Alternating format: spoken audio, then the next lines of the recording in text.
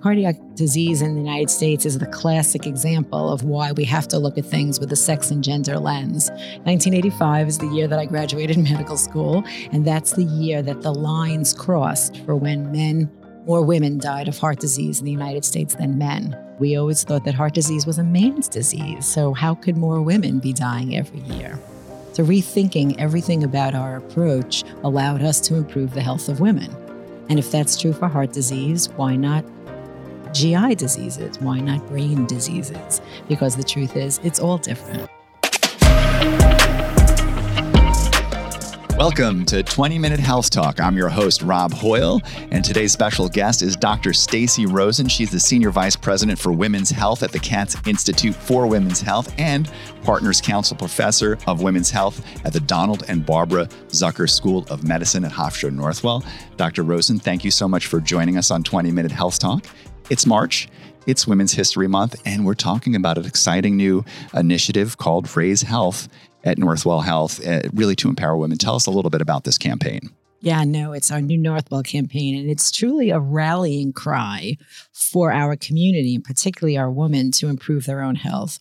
Northwell knows better than anyone that what goes on in your doctor's office, in our hospitals, in our emergency department, is only a small percentage of how you stay healthy as an individual.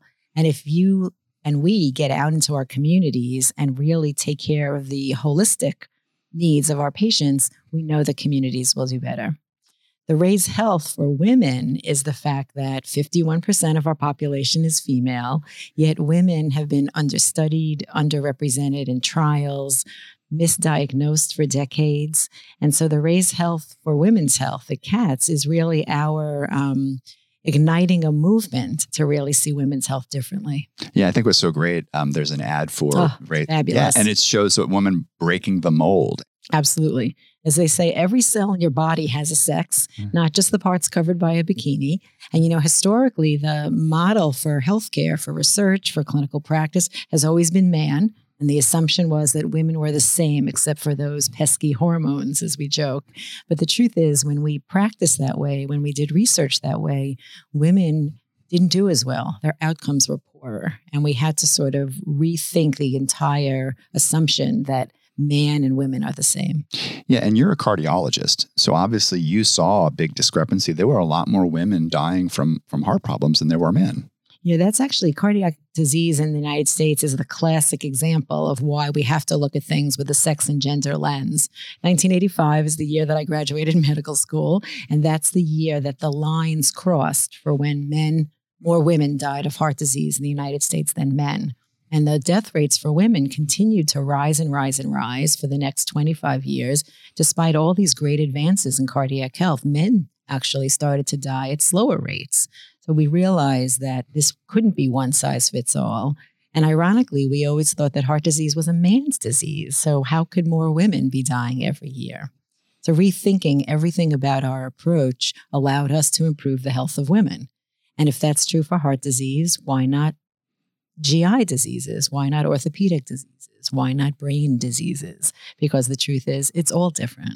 Yeah. A few months back, I was lucky enough to be a part of, I watched this ceremony, the white coat ceremony. Tell us a little bit about the white coat ceremony and what it means. No, it was a really spectacular day for us and really aligning the Katz Institute as a formal institute at Northwell, as Dean Smith says to me, is a really big deal. So we all know what a surgeon is, what a cardiologist is, but what is a women's health expert? Historically, it was our gynecology friends and maybe our breast doctors. But the truth is, at Northwell, we've got extraordinary expertise in women's sports medicine, in women's liver diseases, in migraine, in women's heart, and go on and on and on. So this is a formal process where scientists, doctors, as well as other allied health professionals, nurse practitioners, PAs, therapists, can apply to become members of the Institute.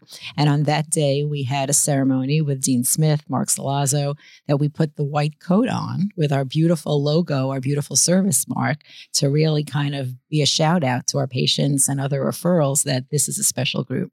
Yeah. And this is Women's History Month, like we said. So it's so great to raise awareness. And I think that one thing that you've always talked about is that women, for the most part, are the chief medical officer in the family. They're really concerned about making sure everybody else is okay and healthy, but often they don't really, they put themselves last. Yeah, absolutely. And that's where gender comes in, how women are perceived and relate in society. So most of the medical decisions in families are made by women, 80 to 90%, yet women will always put their family's needs first. And that's been particularly bothersome during the last COVID year, when women are often missing their preventive health visits, taking care of themselves last, potentially not feeling well and still not feeling empowered to advocate for themselves, to take better care of themselves.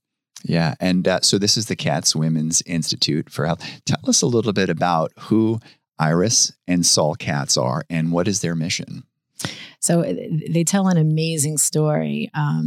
They are truly revolutionizing how women's health is perceived.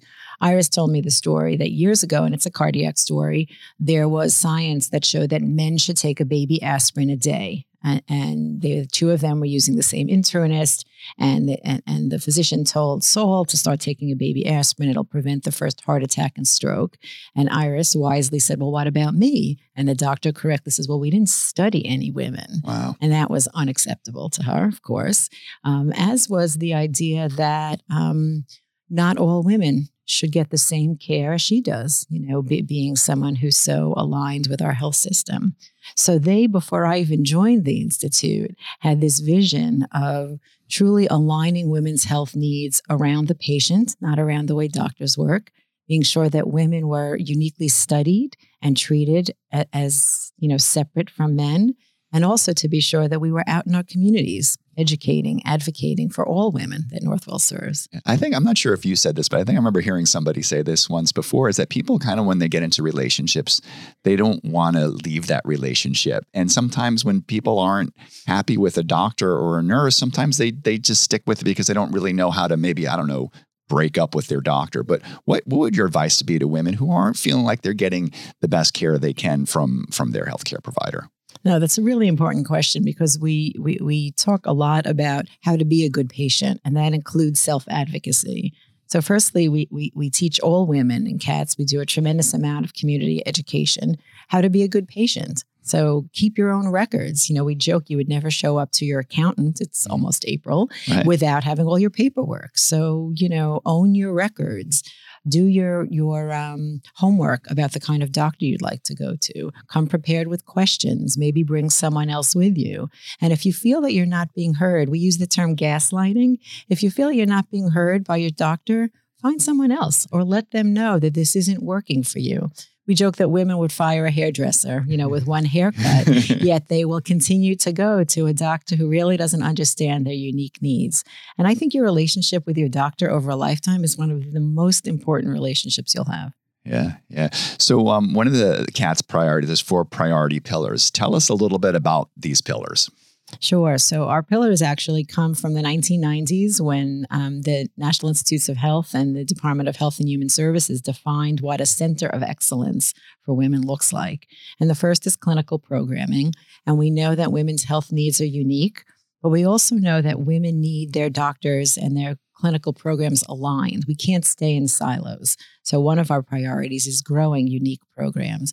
Our pelvic floor program, for instance, includes doctors and scientists and other professionals in 6 different departments, because the women don't care where our diplomas come from. They have an issue. We figure it out for them. The second is research. If we don't ask the question, how are women different, we're never going to get past this dated approach to women's health. The third is education. And for us, that means lay audience, educating our consumers, our patient consumers, so that they are better able to navigate healthcare, but also professional education. I'm a cardiologist, yet this morning I was with our breast disease and breast cancer group, learning more about what they do for our women. And then finally, community partnerships. Again, Northwell knows that what goes on in our facilities is only a small part, and that we need to be in our communities, respectful of the various communities we serve, and really partnering with them to optimize women's health. Yeah, I think that's so true. When people go to the doctor's office or go to an emergency room, they're nervous. They want to be told everything is okay.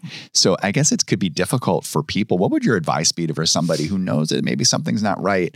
How do you say that to somebody or a clinician to say, hey, like I don't know everything about medicine, but maybe you can do this or that, or what would be the best route when you think something's not right? Yeah. So I give two suggestions. First, what would you do if you were the parent of that person or the spouse or the friend of that person and you were watching an interaction and you didn't like the outcome? It's so much easier to advocate for somebody else. Sure. So think of that voice that the questions you would ask, how you would respond, and do that for yourself. The second thing is I tell people to practice as if they were ordering a coffee at a coffee place. No drama, no, I'll take a latte with no sugar. Doctor, I don't really think I understand what you're saying to me. Could you repeat it? I don't really think that you're hearing my complaints and my cardiac history or my diarrhea has not gone away. Can we discuss it a little further? Yeah, I think that's a great point because I think sometimes, and no fault of a doctor, right, or a clinician, but sometimes they just assume Absolutely. that somebody's going to understand because they come from this medical. It's almost like a different language. So I guess there's no harm in saying, can you tell me that in lay terms? Or Absolutely. Right. And that's a great point, Rob, because we also now need to teach our clinicians and our doctors, scientists and other professionals about health literacy.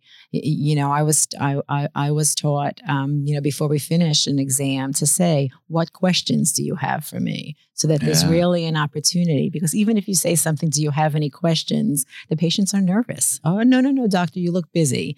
So we have to be better attuned to the patient's needs. And this is how we train our medical students and our advanced, practice nursing students at Zucker. And it makes the partnership better. Yeah, that's great. So we just kind of went through this whole thing of COVID. Hopefully we're coming out of this. It looks like the light is getting brighter and brighter every day. You had COVID. What was your experience like? Yeah, our family was joking. It's a year ago. I remember actually driving into Manhattan on March 14th. I was actually on the phone with Dr. Nimroff and Dr. Rochelson because we realized that despite all of the shutdown, pregnant women still need to come to hospitals. And CATS and the OB/GYN and MFM group, we put together a call line to be sure that our women were safe. We picked up my 27-year-old son to bring him home from his small Manhattan apartment. And a day later, he had a fever and chills. And the bad mom that I am, I told him it was nothing, go to sleep. And the next morning we woke up, I thought, you have COVID, don't you? So he got sick. Then I tested positive. My husband tested positive. And, it was right at the beginning. So it was a little bit, we didn't know enough to be terrified. I think, now the varied ways that this disease can harm people is really known to us, and it is terrifying. We were sick for a long time, but at home, and thank goodness we've been fine. I can tell you, when I sat in a rest auditorium, I cried when I got my vaccine because the scientific genius and the operational ability to get this done in such a short time is nothing short of miraculous. So say yes to a vaccine. You said you cried when you got the vaccine. How empowered do you feel now knowing that you're vaccinated, that you have 95% protection against this virus? Well, I feel great, but I feel great not just for me, a sort of a degree of safety, but I know that this is the right thing that we have to do for each other, with our families, with our seniors, with the people we, check out with at the food stores. I mean, this is something that, we should all feel good about doing for each other. There's a lot of people that probably put off their doctor's visits. How important is it for everybody, including women, to make sure that they start to catch up on some of these appointments that maybe they missed? Yeah, it's really critical. And Northwell did a wonderful job in making our offices and our hospitals safe, and even in communicating that message to our communities. I think now that we're at the year mark and we are getting to a much better place, now's the time to look at all of the preventive things that you need to do annually. For women, it may be mammograms or gynecologic exams, but it may be eye exams or their cardiologists.